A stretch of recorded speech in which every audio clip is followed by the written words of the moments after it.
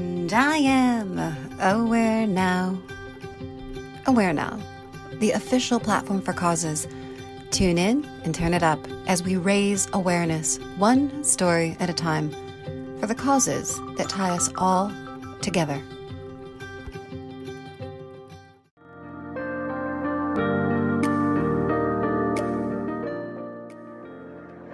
At age 6, Tori began violin lessons. In the 4th grade, she earned her place in a New York high school orchestra. She then studied dance and took acting classes before beginning her career in modeling at the age of 15. This is when her acting career began as well. Actress, advocate, philanthropist, and producer Tori Joelle DeVito is best known for her incredible 6-season run on the NBC drama Chicago Med, playing Natalie Manning. Today, we go back to Tori's roots, with her love for the violin and the passion and purpose now that drives her as a philanthropist. From the violin to the light within, we explore purpose in the form of passion. Life is all about relationships, from our relationship with others, with the world, with ourselves. But today, Tori, I'd love to begin with the relationship you have with the violin. My question for you here is, when and how did this relationship begin? And what is it that you love about this instrument? Well, first off, I'll start with how it began. So my father's a drummer. He drummed for Billy Joel for 30 years. And I grew up going on tour with him all the time. And there was one tour, the Stormfront tour, was the only time that Billy had a violinist on tour with them. I was, I think, 6. Well, I must have been 6 because I know I started violin when I was 6. So I was probably 5 or 6. And I was so enamored with her. I followed her around everywhere. And at the end of the tour, I asked my parents if I could play. So I actually, at a very young age, really sought it out myself. And my dad's first question to her was, will she lose her hearing? Because music has made my dad all but lose his hearing. And she was like, no, I think she'll be good. So I started lessons, and I just grew up with this amazing instrument. And it's funny, my relationship with it has changed and morphed, I would say, like year after year for the last, what has it been now? I'm 30, almost 39. So like 33 years that I've been playing. It's changed so much because when I was younger, I loved it so much. And then when I got into high school, I hate saying this, I was like a little embarrassed. I would hide it from my friends. I didn't want to be in the school orchestra. I was in the Florida Symphony Youth Orchestra in Florida, and I was traveling over to Germany and Austria and playing violin, and I was getting hired to play for weddings at such a young age, and I was playing all over, and some of my friends didn't even know I played. And then I like reclaimed it as I got older, and out of those teen awkward years where you just want to fit in, and like reclaimed it again. And then I went through a phase where I had to choose, do I want to do this path or do I want to choose acting? And I chose acting. And so acting and violin kind of took a back seat. And when I moved to LA, I started doing different things like outside of the classical realm. And I played on Raphael Saadiq's album, and Tommy Davidson hired me to play with Brian McKnight's band for one of his shows at this club in LA when I was like 18. And it was the first time I had done things that wasn't classical. It was jazz, and it was also, more pop stuff. And I got into that. And then I went through a lot of sadness with the violin because when acting took over so much and I wasn't playing as much, when I would pick it up, I felt like I wasn't as good as I was when I was like 16 years old.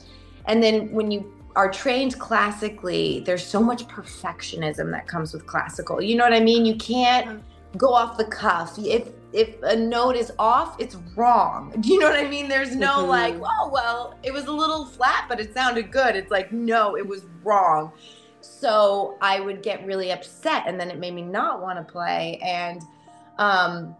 And then I got to finally play on Chicago Med, and I had really waited to meld acting and violin together for something that I really loved. And so then I started falling in love with it again because I was like getting to marry my two worlds.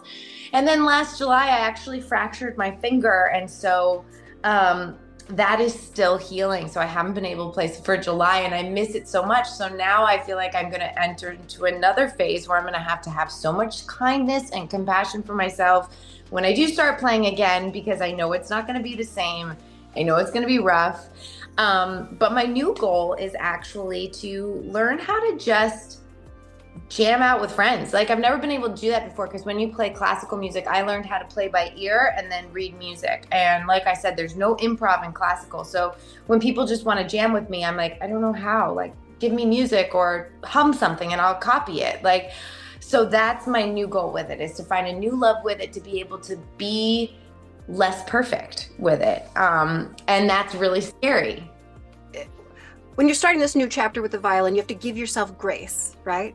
Absolutely. Yeah. Absolutely. Yeah, and allow yourself that imperfection to reach the perfection that you want. So yeah, exactly. Exactly. So here's the thing. So Joshua Bell said, yes, when you play a violin piece, you are a storyteller and you are telling a story.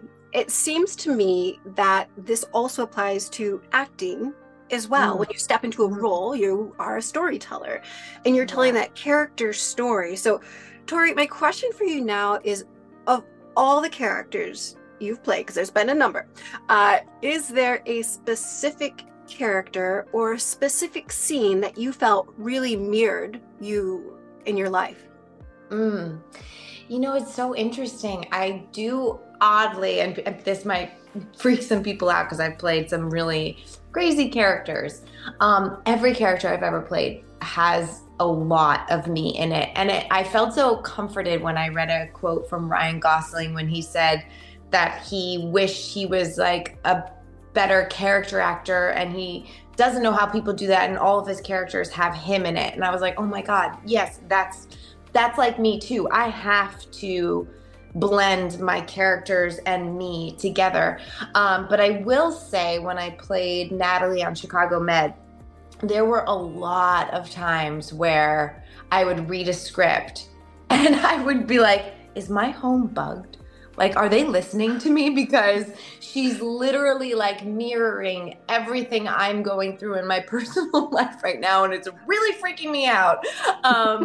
So, you know, it becomes that whole thing. Does art imitating life, life imitating art? You know, I don't know. But I do think when you're really connected to your art, no matter what it is, music, acting, painting, you know, whatever your expression of art is, I do think it starts to blend. Like when you're that connected to it, it's just, I feel impossible for it not to. Yeah, wow, which is probably why you are the incredible actress that you are, because you put all of you into it. Yeah. You know, so as many have, let's stay on this violin for a minute. So as many have come to understand, there is one thing that you must understand and accept about the violin. There is no success, right? There's no success without failure. So exploring this specific truth, now going beyond the violin, can you share a personal story, a personal example in your life where from failure you found success? Oh my goodness, yes. I mean, I feel like what people don't understand, especially about wanting to get into the acting industry, when I get asked for advice by younger people who want to get into it, I always tell them, be prepared to get told no every single day. You know, I can't tell you, I've been told no way more than I've ever been told yes in my line of work, in my industry. But there's so many times where I've been so sad when I would get so close to a role. I'd go through the screen test, it'd be down to me and one other girl, and then I wouldn't get it. And it is so true that sometimes the universe stops you from doing something because something even bigger is waiting. I remember I really wanted this one show. I don't even remember what it was called. I don't even know if it ever even came on the air, to be honest with you. It was a pilot and I wanted it so badly. And I got the call that I didn't get it. And I was so depressed. And then like 2 weeks later, I got Med. And I'm like, oh my gosh, that pilot never even got picked up. Had I gotten it, I wouldn't have gotten Med. And that literally in this line of work happens all the time. I have messed up so many auditions. I have fallen flat on my face so many times. Oh my gosh. There were so many times where, I mean, this one time I was screen testing for a movie and it was in front of the Wayans brothers. It was for one of their spoof movies. It was the spoof on the dance movie. And I went in there and I had to do the dance part and I blacked out. I literally blacked out. And when I stopped, they were all just staring at me with like blank stares. And I was like, I'm gonna go. I'm gonna go now. Do you know what I mean? Just so I don't think people are aware that to be an actor, to be an artist, you have to put yourself out there in the most vulnerable way and be so willing for people to tell you, you know what? I'm not into what you're presenting. And then still go home and have to believe in what you yourself are presenting and what you yourself are showcasing and go, you know what? It wasn't their flavor, but it'll be somebody else's flavor. And it'll always be my flavor. And I have to believe in that flavor to keep putting it out there in this world. I mean, even still, you know, I lost a role this summer and I hadn't been this excited for a part since getting med and since being off med. And it was down to me and one other person and I lost it. And I was like, oh no. So still, and I just, you know, say to myself, you know what? Something better is going to come. That's why that's happening. So I don't even know one failure story, but I will say that it's just a compilation. And it's weekly. It's a compilation. I love that. And I love that, you know, because so oftentimes people say, well, things happen for a reason, but we also have to believe then, if we truly believe that, we have to say that things don't happen for a reason. To your point, Absolutely. If you would have got that, you know, that other role, that might not have happened. Wouldn't have happened. Exactly. And that show didn't even get picked up. And, you know, it just, all the things just fell into place, you know? Mm-hmm. So you got to trust that. And when you do have failure, keep your eyes open, because I feel like that especially when you have really good work ethic and you're really putting your all out there, I believe there's a reason. I also believe that it builds character. I mean, I can't imagine my life without failure. It builds strength. It builds character. It builds self-confidence. But when you have failure, you really have to listen. That's when I listen the most. I'm like, okay, I didn't get that. Why? And sometimes when I don't get things consistently, I even look around and I go, okay, I know acting's my path and I know I love it and I know it'll come. But what else am I meant to be doing right now? You know, like why is this not landing in my lap like it has before? Or why am I not getting the roles I want right now? Why? Maybe there's something else I should be doing. Where should I be in service of right now that my time is so open right now? So what else am I meant to be doing? You know, I feel like failure is when you really need to listen to what you're being called to do, or else you'll miss the opportunity. Yeah, Anna, and such a great point, because we are these multifaceted creatures. We're not just one thing that defines us. There are many things. So yeah. Okay, so I do just have to ask one more violin thing, because it's really fun to ask, you know, a great conversation around this fabulous instrument. So the violin is then recognized as the backbone of most classical music and plays a leading role when it comes to the expression of emotion. Mm-hmm. So when it comes to causes and your philanthropic backbone, what causes are you personally and emotionally most tied to? The crux of my work right now in that area has really been empowering youth to know their boundaries and know how to say no and know their rights when it comes to sexual consent. I've been working with this amazing organization called Safe Bay, and that's the crux of their work. That's what they do. They have a whole curriculum and they teach kids about sexual consent and assault. I feel like when I was younger, I grew up, as I'm sure you know, and a lot of people, you know, listening to this know, in that, you know, boys will be boys. And when I say boys will be boys, it's not just a conversation for women. Boys need to grow up knowing their rights too, and sexual assault happens to boys too, and they need to be a part of this conversation. This is not just a girl issue, and I always try to stress that, because sometimes I do feel like young boys feel left out of the conversation, and they are very much included and need to be included. But I feel like I grew up in that, you know, you don't talk about it. You just, you know, push it away. You don't want to ruffle feathers, and, you know, getting heckled should just be a compliment. You know, people talking inappropriately about your body is a compliment.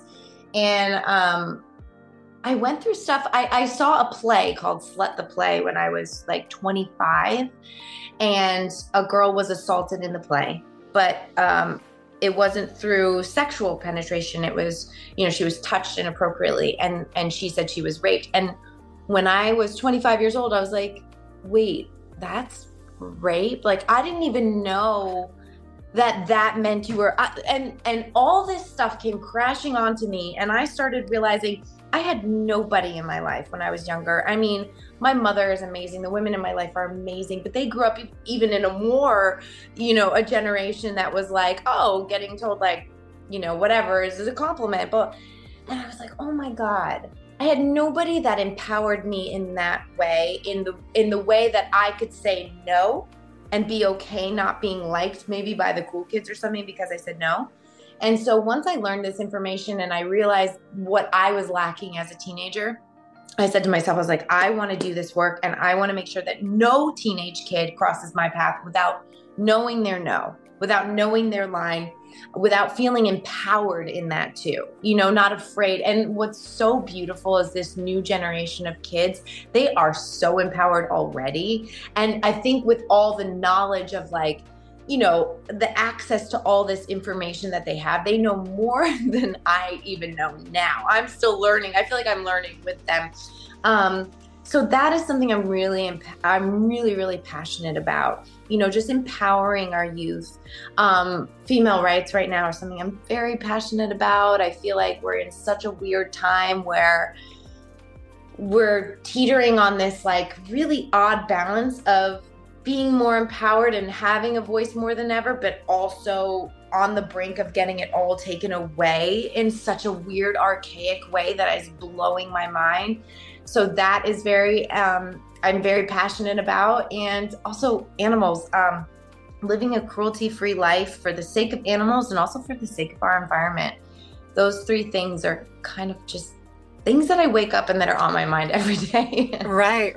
Well, with good reason, with everything that's going on in the news that we see and that we hear, for sure. Thank you for sharing that.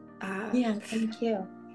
So for the many causes where more care and more awareness is needed, I'd like to speak, because this is another cause that I've heard you're quite close to. End of life care is something you've been involved with and you've been an amazing ambassador for. Specifically, you mentioned in one of your quotes, "No one dies alone," and how that really struck you. And that's such a powerful statement and mission. So my question now is there a story you can share about what drew you specifically to hospice and to this cause to provide that comfort and that care?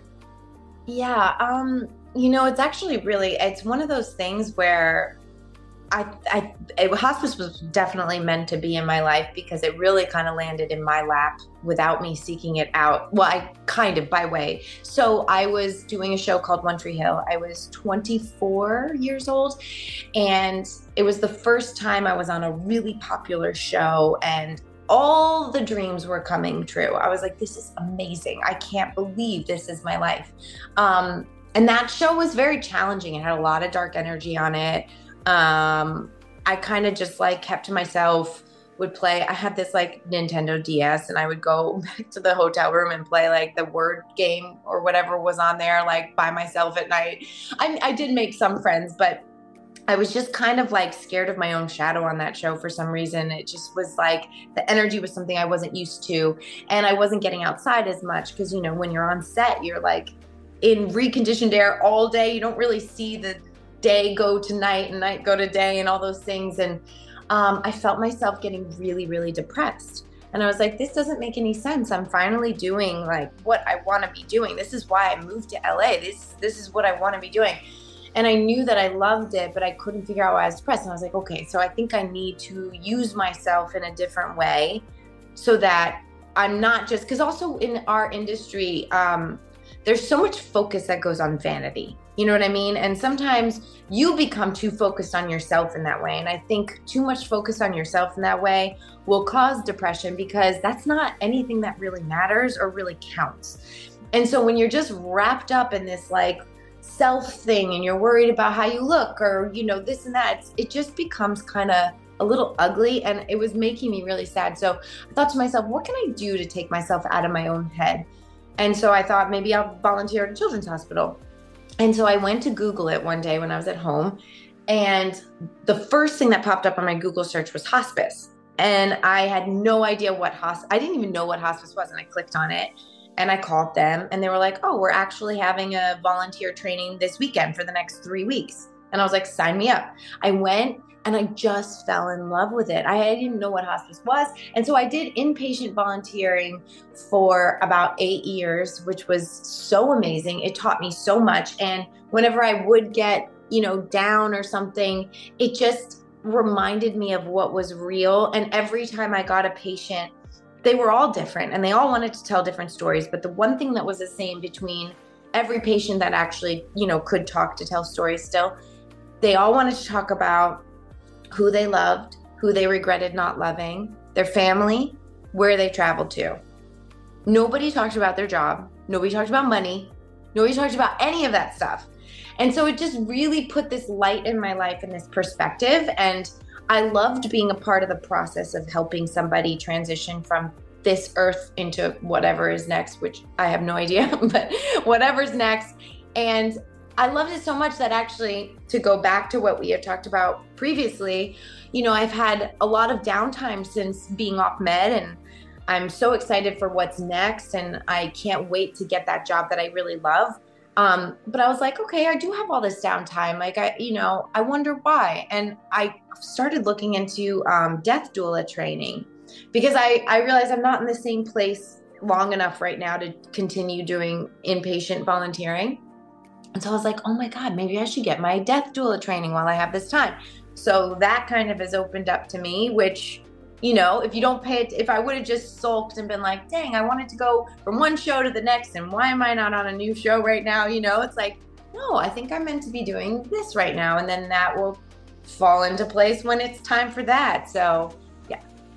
Wow. And I've never heard this term, death doula. That is really fascinating and interesting to me. Yeah, isn't it? I mean, if you think about it, to me, the reason why I loved hospice too is I felt like it's really, you're just helping birth somebody again, right? We get birthed into this earth and then we birth into whatever's next. And so death doula makes sense to me. We have birth doulas. Why not have death doulas? And so, somebody told me about it probably like a couple of years ago. I didn't know about it either. And it's just kind of been ruminating in my head. And it's like, I have this time right now. Why not?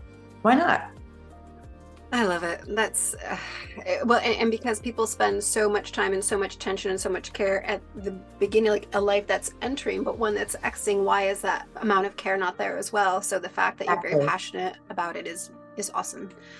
So often I feel it's our personal evolutions that drive our public contributions.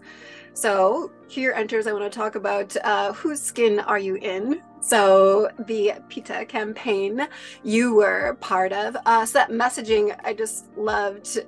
Choose fake snake and mock croc, wear vegan. So at this point, I would love to hear you share your personal journey as it pertains to being a vegetarian, and then the vegan side of things as well. Where did it begin and where has it taken you now? So it actually began in a really silly way. I was with an ex. I think I was about 24 years old again. Yeah, I was 24. A lot came to me when I was 24.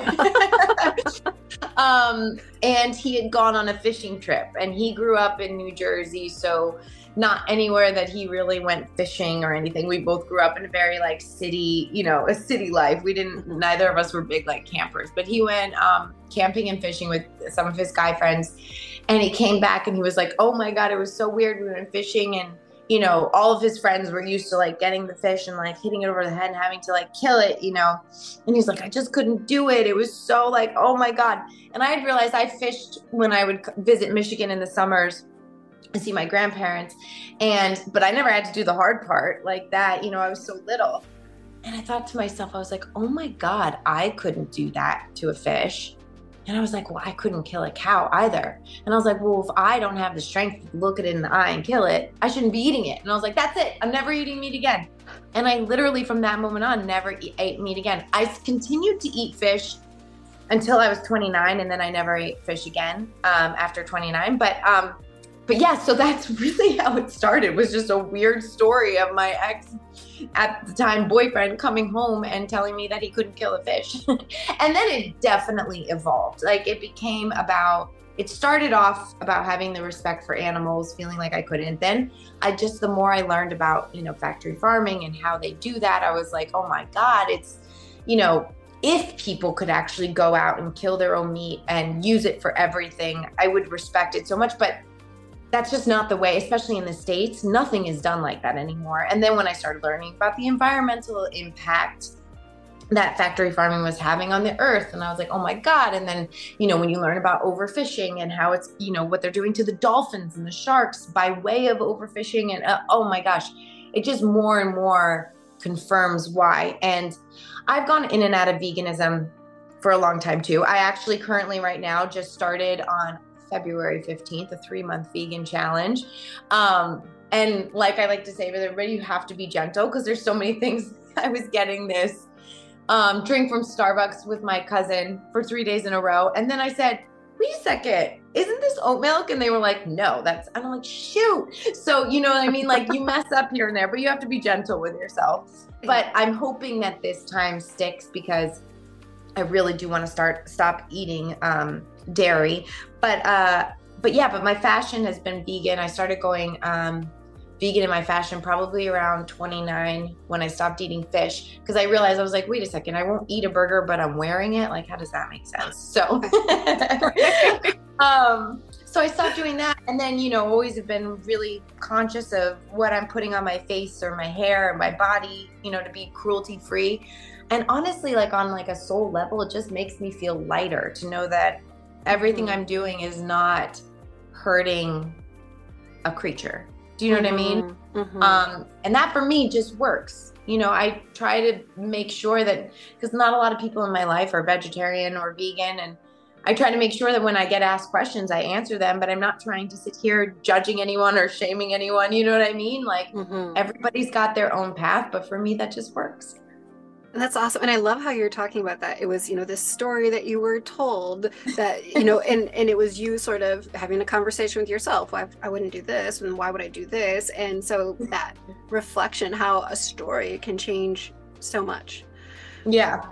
So, so let's switch gears yet again. And so as an advocate for reproductive rights, you not only spoke at Planned Parenthood's Bands Off Our Bodies virtual rally, you also went on Celebrity Jeopardy playing to support Planned Parenthood. I saw that.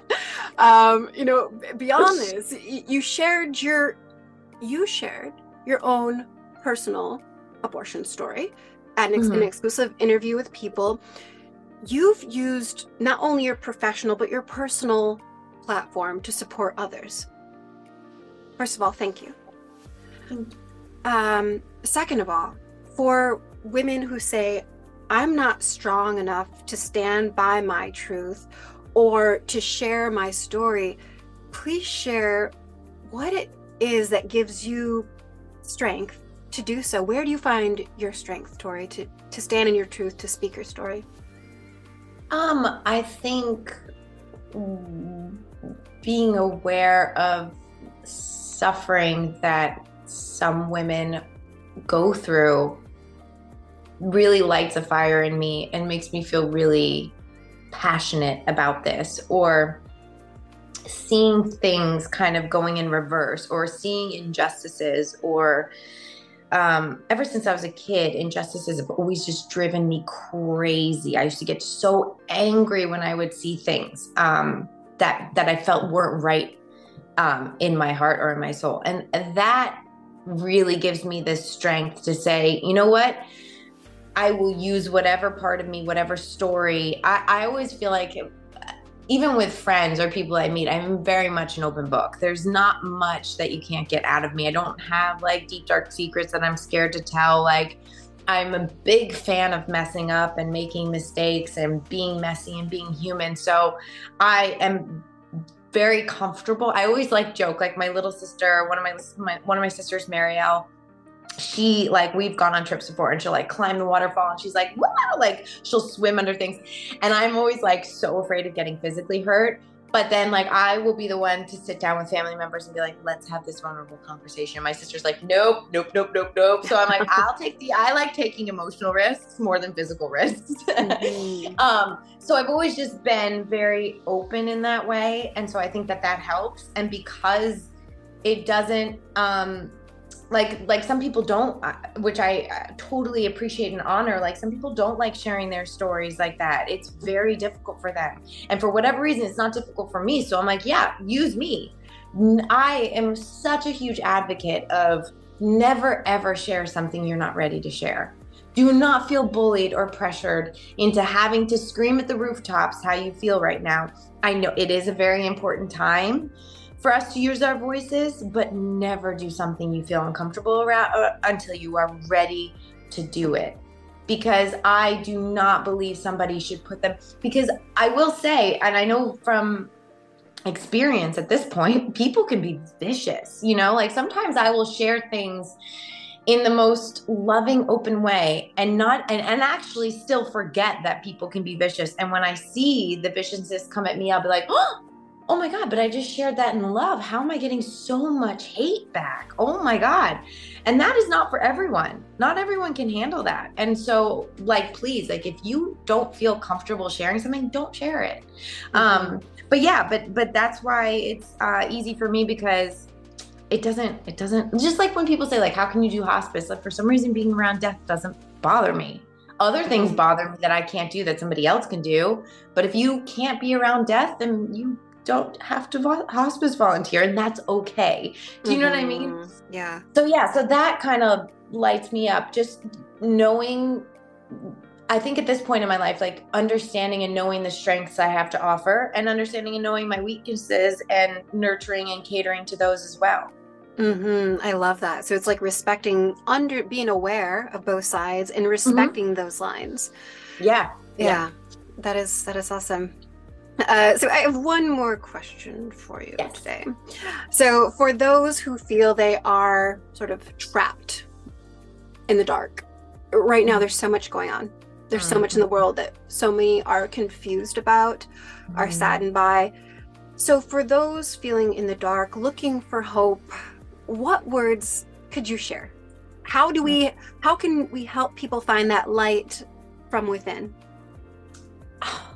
This might sound odd, but I think for me, whenever I start feeling like really down and dark and like hopeless, I remind myself that everybody is feeling like this right now. And that unity in that sadness really helps me. Whenever I call a friend who I think is for sure not just sitting on the couch all weekend like me, watching trash TV because I'm like so unmotivated to do everything, and they say, oh no, I've been feeling like super sloth-like, like really kind of down. I would never want my friends to do that, but to feel that way. But there's something in that, hearing that other people are going through this too gives you permission more, because you don't feel like you're just on an island by yourself. Like whenever you're feeling depressed at home, you feel like the world is being extra productive and everything's turning except for you, right? And so I always say, reach out to people, find that commonality, because for me, when I feel that unity in that sadness, it helps me almost get out of it, because I feel like, okay, we can do this together. It's not just me. I am not alone. Even if it's strangers. When I see someone share something that's very real on Instagram, it empowers me, because I go, oh my God, I feel that way too. And so I think it's important too for people to know that, if you look at my social media, I probably look so active, which I am. Like I'm somebody that's always moving, even though sometimes I really would like to stay still more. But I have days where I just sit watching Love is Blind on Netflix for 2 days straight. Do you know what I mean? And I think people aren't aware of that especially with social media now, it's like a highlight reel of everyone's lives. Like, so understand and know that everybody is going through this right now, and give yourself permission to be loving towards yourself if you're not being as productive as you want to be, or you're not being as proactive as you want to be, and trust that you'll find it. You know what I mean? There's so much I want to do. I want to have such a productive morning, and I'm not a morning person, and I struggle with it every day. Every day. I'm like, I set my alarm for 7 and then I snooze it till like 9:30. And I'm like, why did I do that? Why did I do that? It's so frustrating. And then I get like depressed and down on myself, and I'm like, oh, am I ever going to get my morning routine back? What am I doing with my life? Oh, I guess I'm just going to watch Netflix again today, or just like whatever. And just knowing that other people feel that way makes me feel so much better, and it helps me get out of that slump. You know, You are not alone. We are all not alone. And I think we need to like connect more in that way, and not in just a uplifting, like, we got this way. It's like, sometimes we don't. And it's okay. Let's all lay on the couch today together. Let's all eat our faces off with pizza and nachos together just for today, so that we can get back up again tomorrow. You know what I mean? It's okay. Yeah. I love that. I love it. It's like, it's okay to write a day off. Like, fine, take this day, do that. Yes. Be there. Give yourself permission to be in that space. We move so quickly. We move so quickly that, you know, I'm the kind of person I know now, you know, at 38 years old, thank God, that if I don't have time by myself to recharge, I'm a mess. I need that. I can't have somebody in my space 24 hours. Like, even if a friend comes to visit, it's got to be like a weekend. More than like 2-3 days, I'm like, okay. You know, you have to know these things about yourself and allow yourself that sloth-like thing. You know, so many people put success in a box. For me, success is like, the key to life is simplicity and adaptability. You know, I think we overcomplicate things so much. And so giving yourself permission to just be simple a little bit sometimes, you know? Yeah. And then when you're ready to get up and roar and thrive and do all the things and write the books or whatever you want to do, you'll do it. Or give yourself that sloth-like thing and then set an hour a day to do whatever you want to do. You know what I mean? There's so many things. We're just so hard on ourselves. And just remember, like, everybody feels this way. Makes me feel good. Yeah, no, that's it's so true, because it's sometimes that in the dark is where we find the light, right? You can't see the light without the dark, so you have to have both those sides. So I know every time I feel like way too like sparkly, I'm like, I've been really, really happy for like a month. I'm like, what's coming up? You know, and not in a bad way, you know what I mean? But it's like, I appreciate the lessons. So whenever everything is too smooth, I'm like, where's the lesson? I know it's coming soon. Gear yourself up.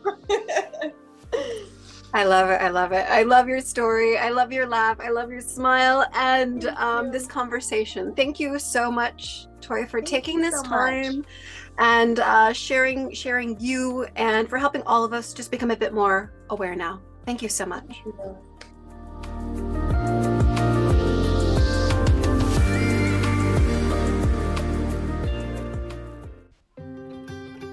Tune into our podcast, subscribe to our magazine, find us and join us online. Visit IamAwareNow.com. We will no longer wait for permission to change the world. Together, we are aware now.